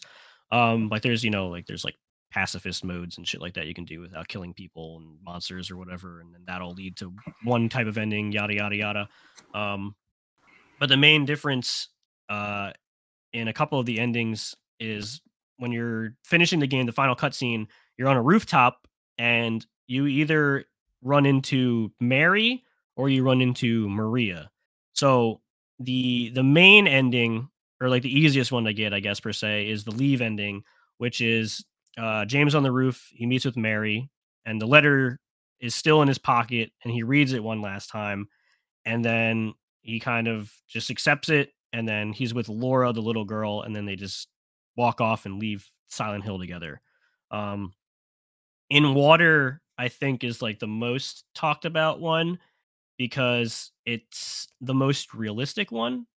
Where it ends with James is back in his car, his wife's dead body is in the trunk, and when he arrives at Silent Hill for the first time, because the spot that he ends up in, it's just like it's just a parking lot at like a park kind of thing, and then there's like a staircase down and like a railing, and then over it is just it's just water.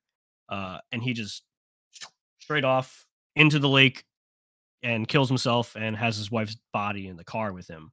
And that's how that ending happens.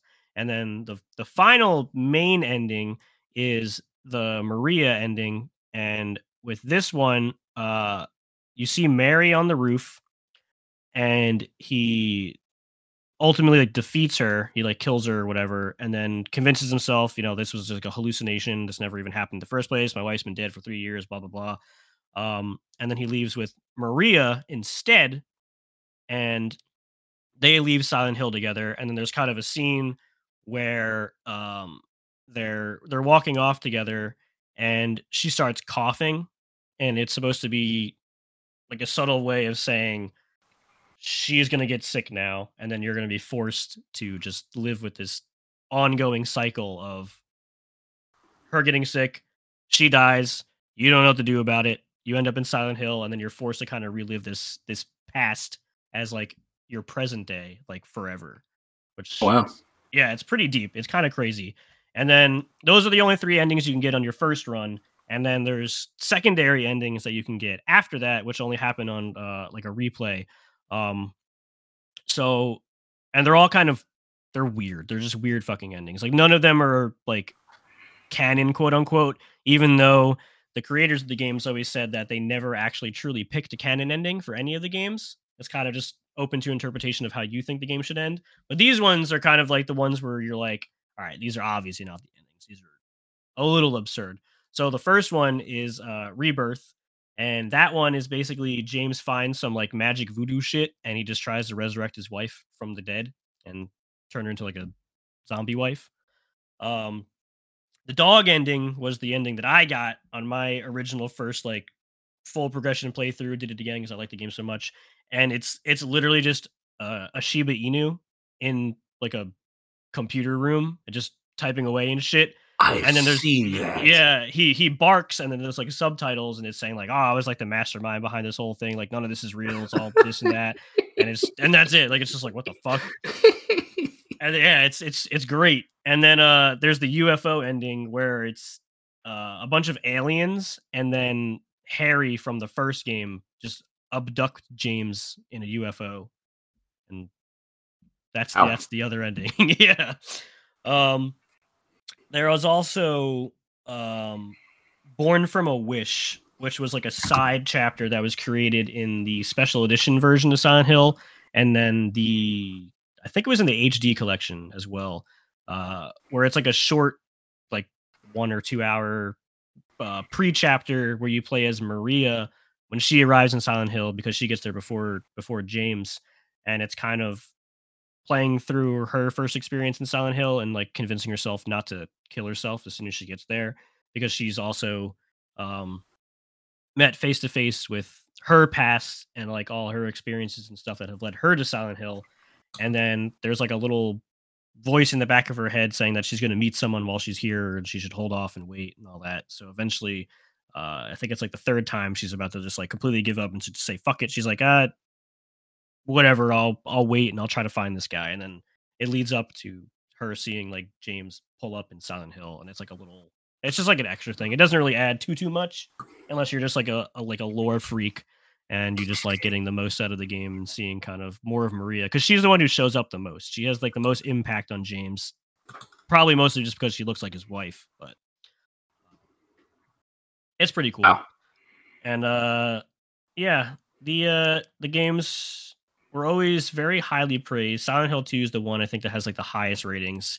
It's always recognized as, one of the best PS2 games, one of the greatest horror games ever made. It kind of it basically like reinvented the survival horror that like Resident Evil 1 and 2 and 3 kind of brought to the table, but they were more focused on, like the action side of survival horror. Like there's ways to go about all those games without fighting anything, but like, you're given a little bit more resources to go about it. Whereas Silent Hill 2 and the other Silent Hill games, like your first weapon's like a fucking wooden plank or like a crowbar, and that's it. You're not like a fucking cop on like a patrol mission who ends up in a mansion with, a pistol and 500 rounds of ammo and a bunch of like med kits and shit like on you already. You're just a basic dude fucking lost somewhere in some weird town, and you're just like, oh, I'll pick up a flashlight and a crowbar, I guess.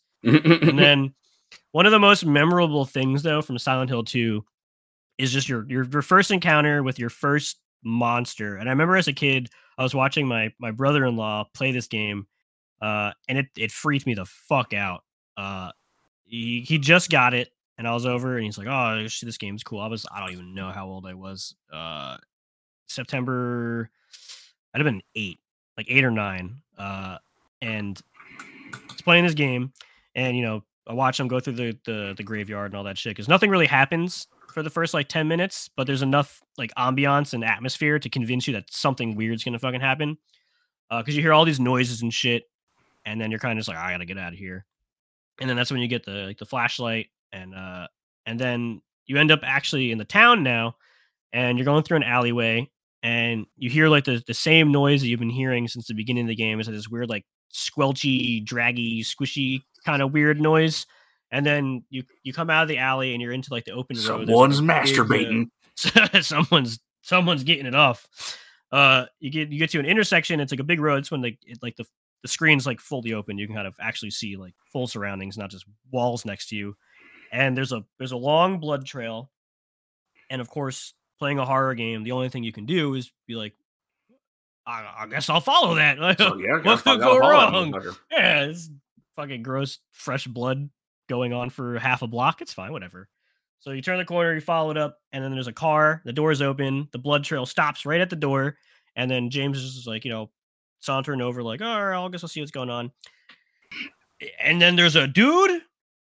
He's dead. He's got no face because there is a thing on the floor that looks like a big bloody booger was just eating it, and he's just a face soup. He's got nothing, and the thing just kind of looks up and it starts going like it's like coming at you and shit. And you're like, what the fuck? Jesus Christ! Just, it's either run or you just beat the shit out of it with your little fucking crowbar thing. And it's just like it's like the one scene that just like always stuck with me because between the atmosphere of the game itself, just being in Silent Hill with the fog, it's just dark as shit. There's barely any lights, and it's like the shitty street lights.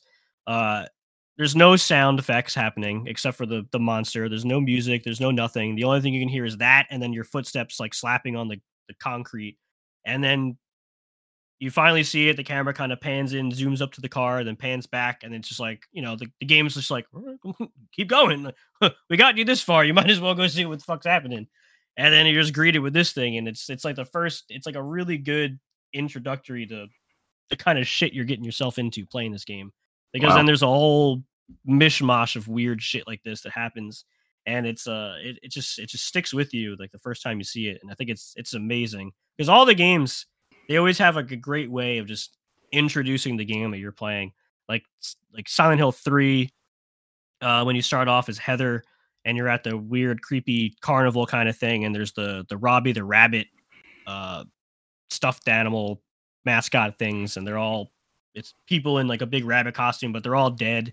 When you encounter them, there's just like blood all over them and shit, and like the carousel's like creepily just like spinning slowly around, and you're kind of wandering through, and everything's just gone to hell. Silent Hill 1 was like the same way with like the thick fog, and you're slowly kind of introduced to a monster going through like a really tight alleyway. And then 4, you start off in first person, which is weird, because like the main hub is your shitty apartment building, and there's like a big hole in your wall that grows more and more, and you're in first person, and like the only thing you could do is because everything's locked up, like you're chained from the inside of your apartment building, and the only thing you do is crawl through this creepy hole. And the game's like, oh, do you want to go through the hole? And you're just like, I'm a guy, of course I'm gonna go in a hole. Like, what else do I do as a male?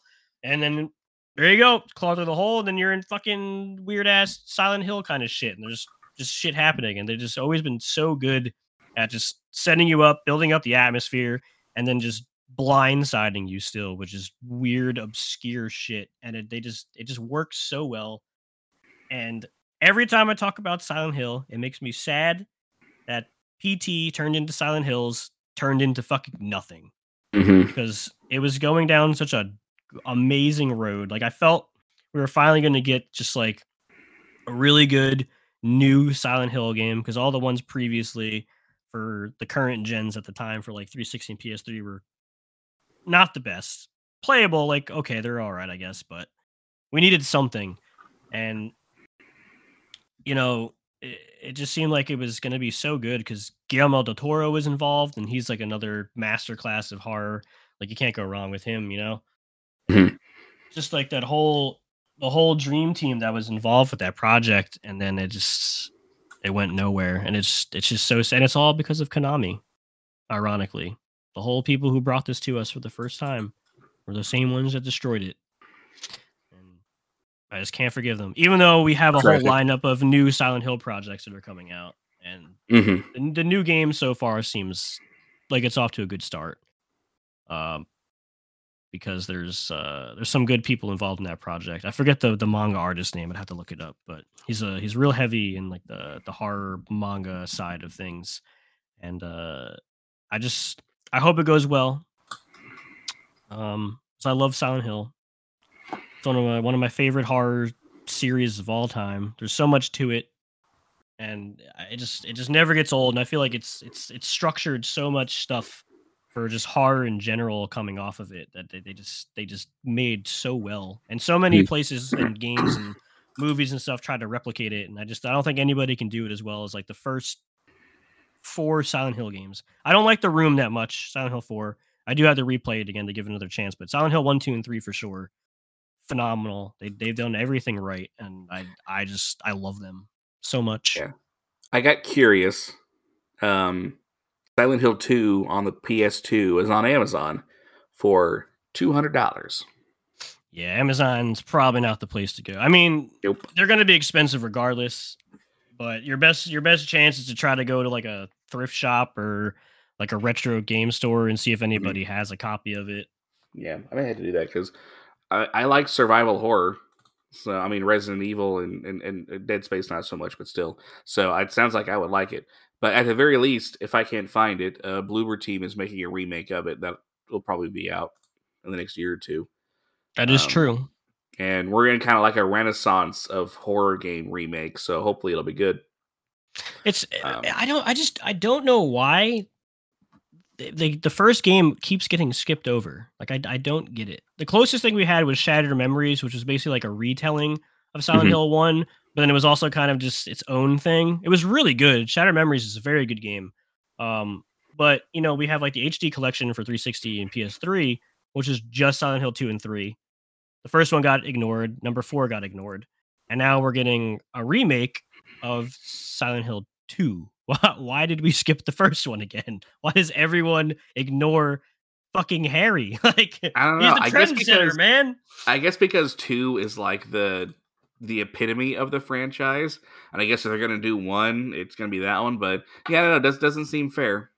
Yeah, like it makes sense because it's the most popular. But even when they announced it, like everyone, like me, like this game's in my top 10 games of all time. I'm like, why did we ignore 1 again? It just keeps getting forgotten, man. Like it's not a bad, it's old. If anything, it needs it more than anyone else. Yeah, because it was an original PlayStation title.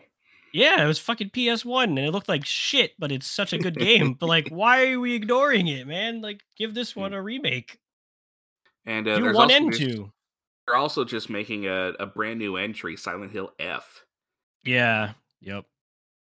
That's the one I was Unlike briefly mentioning. I think there's a movie coming with it too, and then there's like Return to Silent Hill, which apparently is going to be directly based on Silent Hill 2. Yeah. See? Yeah.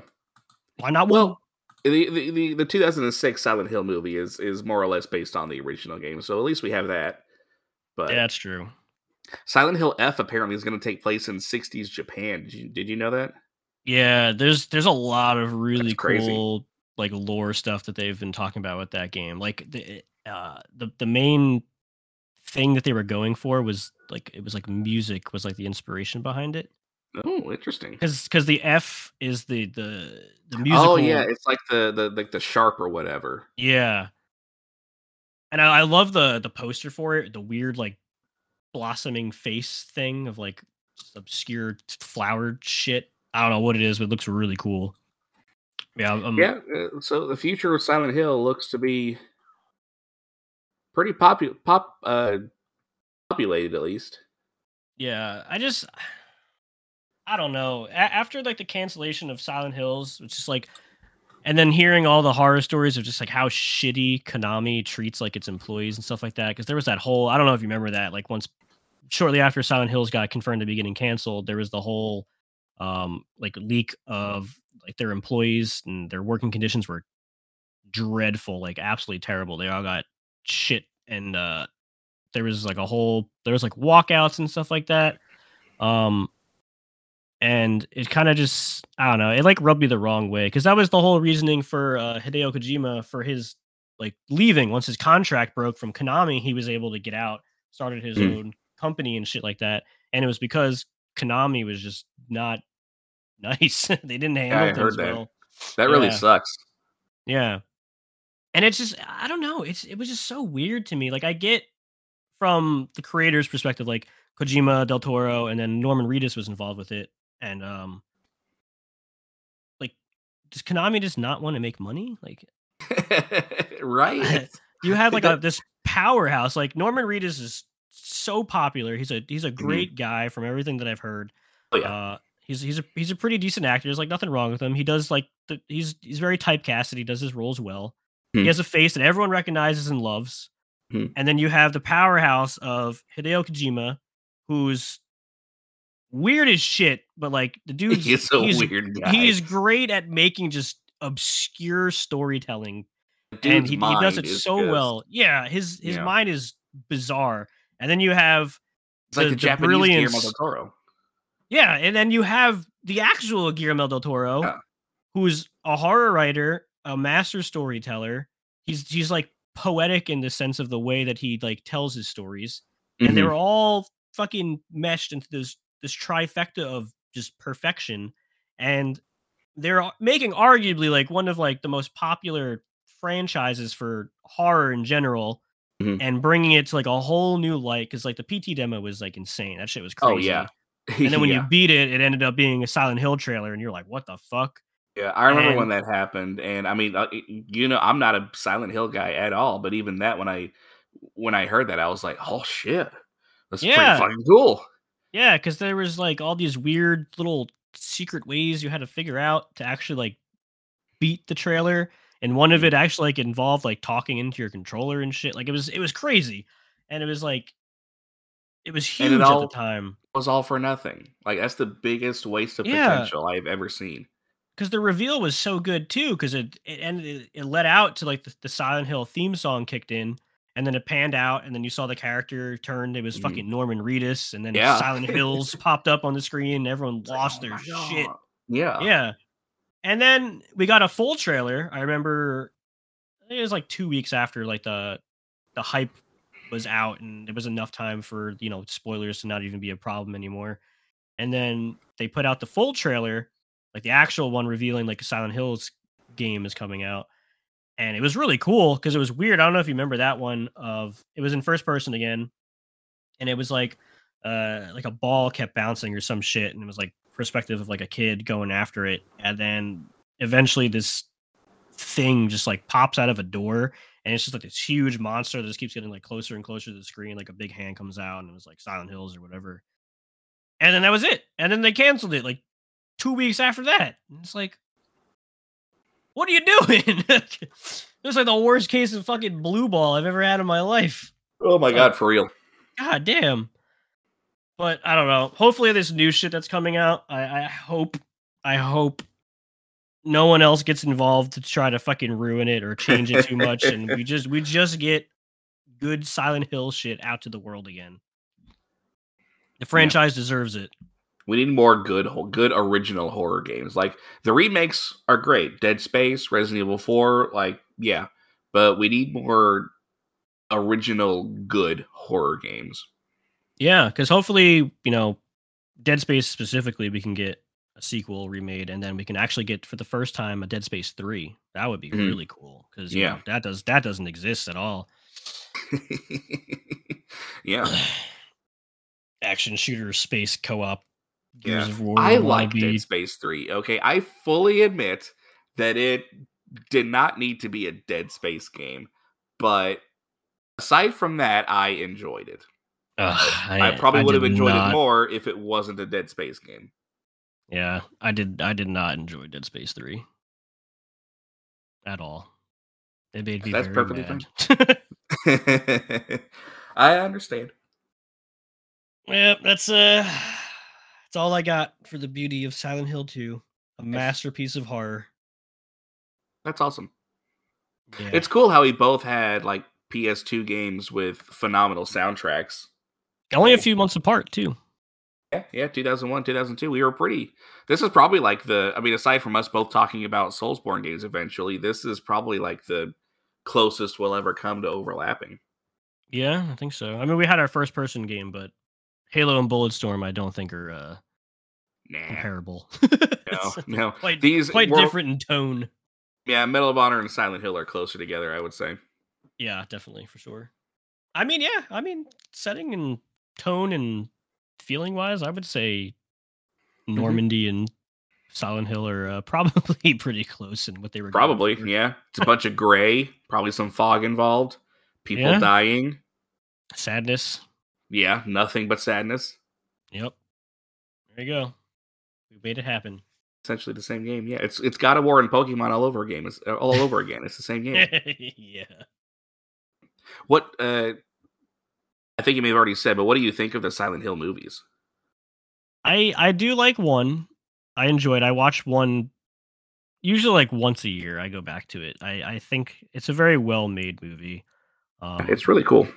The way that it was set up, you could tell that the directing team and the writer and the producers and all that gave a shit about the source material, because it did a very good job of retelling it from, you know, like a live action perspective. And I think they got the tone right, they got the monsters and all that right. Oh, yeah.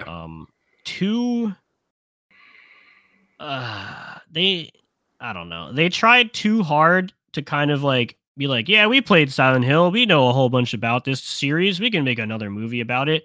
And it was just like all these meshed up references from like the other games and stuff kind of throw into this just like big jumbled pot of shit. And it didn't work. I think it was kind of like the same way with Welcome to Raccoon City, where I did enjoy it. It's a fun movie. And after, you know, watching some videos and reading stuff about it, the director, he loves Resident Evil, and I think it was just a case of like biting off more than he could chew. And he tried putting too much references and, you know, proof of playing the games and all that kind of stuff. And it ended up just being a lot in such a short film. Like it was only like 80 minutes, and that was the same thing with Silent Hill 2. Like at least half an hour longer. Yeah, it needed like a good 30, 45 minutes more for that to make sense, especially because he was incorporating like the first 3 games into one movie, which is the issue, because that was the same thing with Silent Hill 2. The movie was like 5 games thrown into one, and it didn't work that well. Yeah. I remember I saw Silent Hill Revelation in theaters, actually. Weirdly enough, with my grandma. My grandma on my mom's side is a huge horror movie fan. Like you would not believe. She even watches like the cheesy B movies on Sci-Fi. Beautiful. Anything horror, it's insane. She loves them. So when we were kids, anytime a new horror movie came out, she would take us to go and see them. And Silent Hill Revelation was one of them. And that's the only time I've ever seen it. I can't tell you a single fucking thing about it other than that it was in 3D. I don't even know if we watched it in 3D. Yeah. But the first one I remember quite a bit about, because I mean it's the better movie. And even though I didn't play Silent Hill, from what I know about it, it's pretty darn close. Yep. Sean Bean. He's in it. And Sean Bean is in it, and he doesn't die. He lives. Spoiler alert, the man fucking survived it. He did it. In Silent Hill of all places, even though he technically he probably wishes he was dead at the end of the movie. But yeah. One of the most depressing endings to a movie, honestly. Yeah. Its ending sucked. Like in a fucked up emotional way. Also, apparently Jon Snow's in it too. Is he really? Yeah. What is it, Kit? Hold on. No, whatever his last name is. I don't see him in the cast list. In the first movie? I swear, I'm pretty sure it's him. If not, he has it's Kit Harington. I don't see him on the cast list. Who the fuck is it? Look at. I swear to God, it looks just like him. I thought it was Jon Snow. Oh, he's in Revelation. Yeah. Oh, okay. He's in the second one. Yeah, he's in the second one.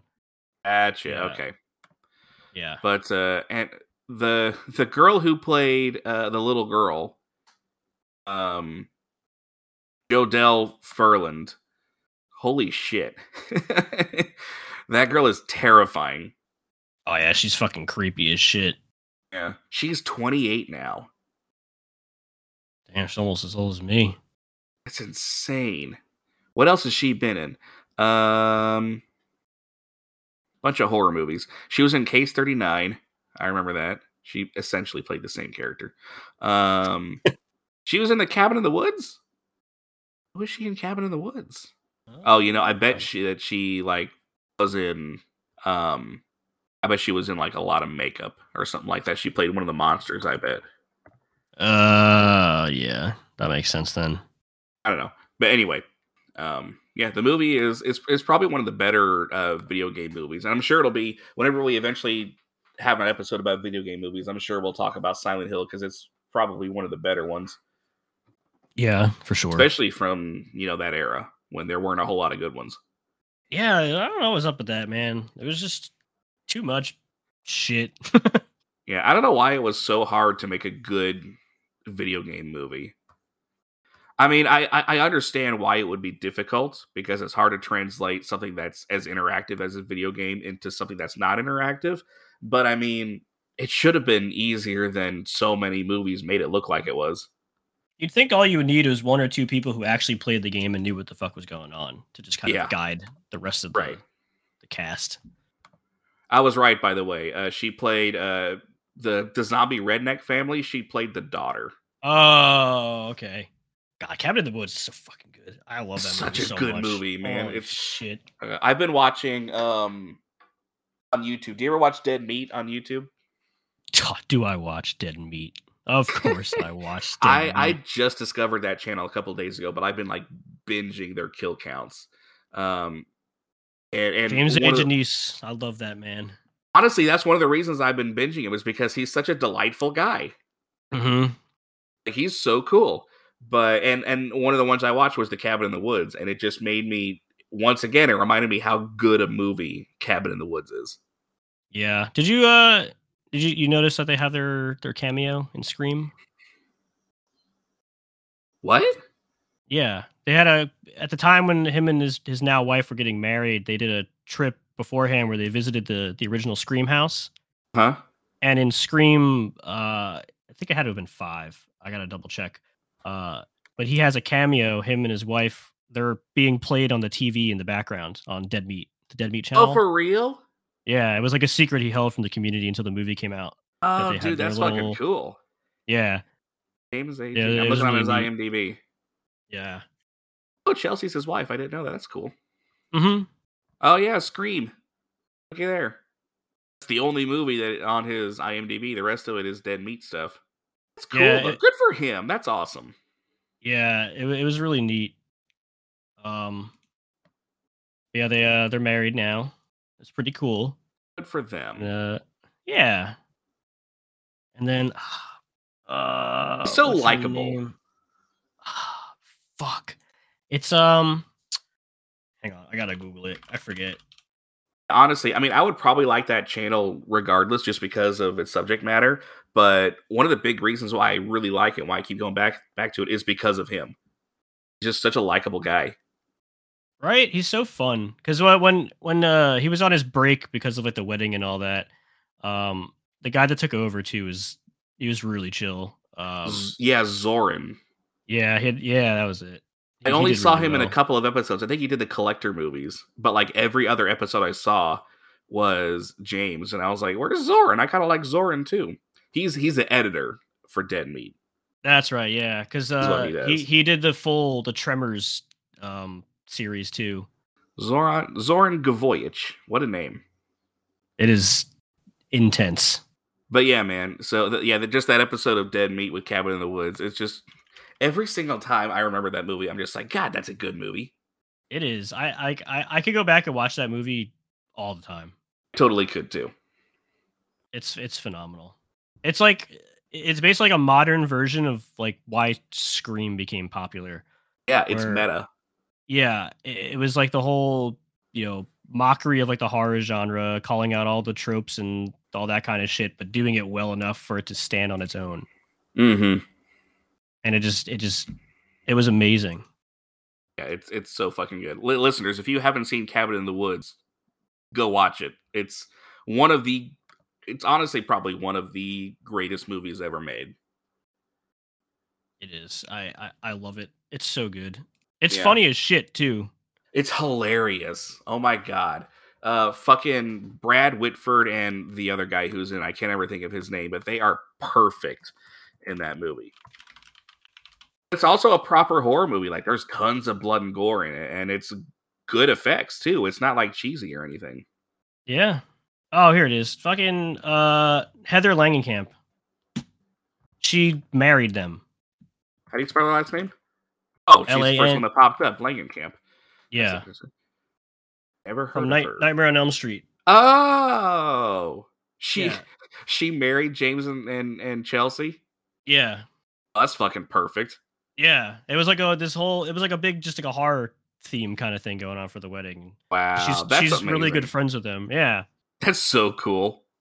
Yeah, that's what I was trying to find. I was like, oh, who the fuck was it? I couldn't remember who it was. I'm like, I know she's been in some horror movie. I can't remember which final girl it was.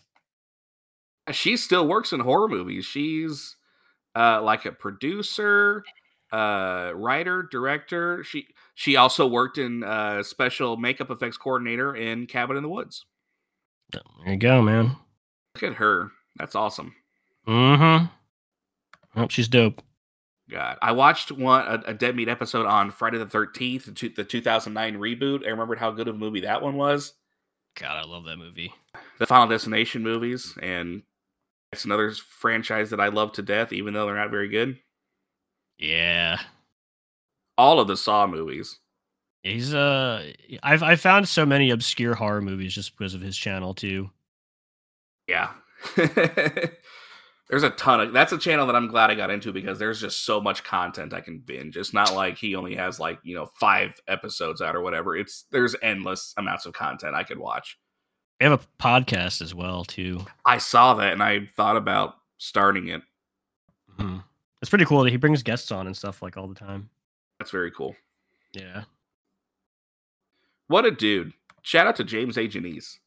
Yeah, and if your you ever fucking stumble upon us, we love you. Yeah, and your dope ass name. It's fun to say. James A. Janice. Oh man. Phenomenal. I love horror. Same. Such a cool genre. We'll do a whole horror episode at some point. We'll have to time it around Halloween. That'll be like our Halloween thing. We'll do an episode of just horror games. Yeah, I agree. We need it. You know what would be funny? If we also did games that are not horror, but still scared us when we were little kids. Oh man, I can come up with some good ones. Yeah, I can too. Unintentional horror. Yeah, it'd be hilarious. I'm down. Yeah, me too. You heard it here, folks. If Halloween comes and goes, we haven't done that. Hold us to it. Sue us. Well, I guess I'm good then. Yeah, that's about all I got. Yeah. So next week I'll go to my number 5 and which is Batman Arkham City. That's nice. I'm excited for that. Yes, and then I'll be on my 4 technically, and that is Shadow of the Colossus. Ooh, that I'm looking forward to talking about because I have played that one. Hell yeah! Finally, we did it. Finally, yeah, finally a game on your list that I've played. Took long enough. Yeah, but all right. Thank you, everyone, so much for listening. We have a website. Go check it out. You can support us through. We have a Patreon. Joe, how do they find the Patreon? It's linked on our website for sure. Yeah, it's on our website. If you go to the support section, there's a little drop down for the Patreon, but it's just patreon.com/tiltedcasuals. And then our website, of course, is just www.tiltedcasuals.com. And you can click around and find everything there. Have merch.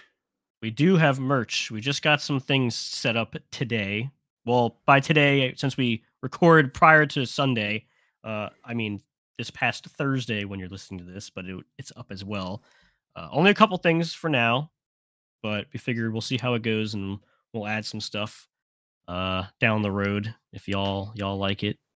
Help give us some money, Yeah, help a brother out.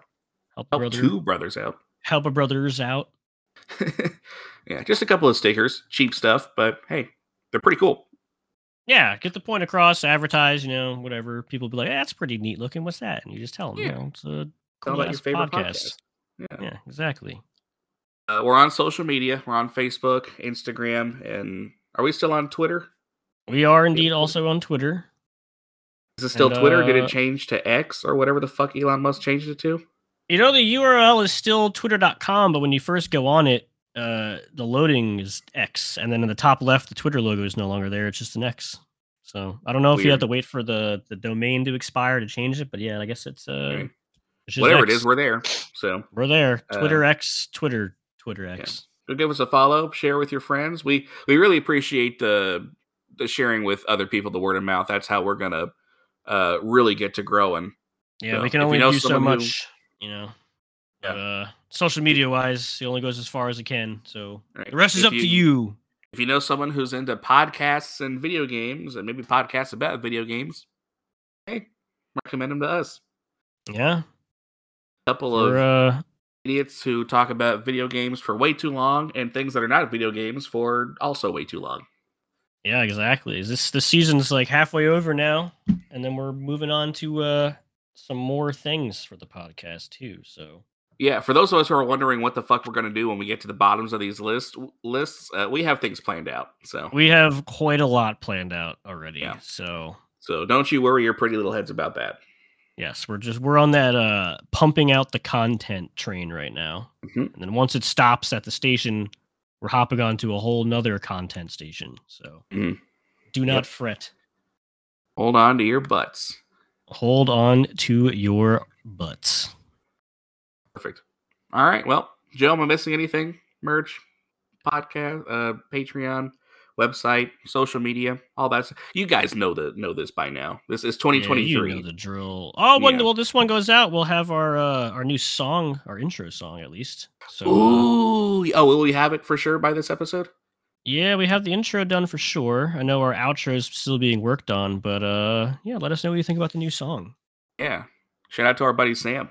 Yeah, our homie Sam threw it together for us for what he thinks is free, but he will be getting paid somehow. So fucking you can only hide for so long.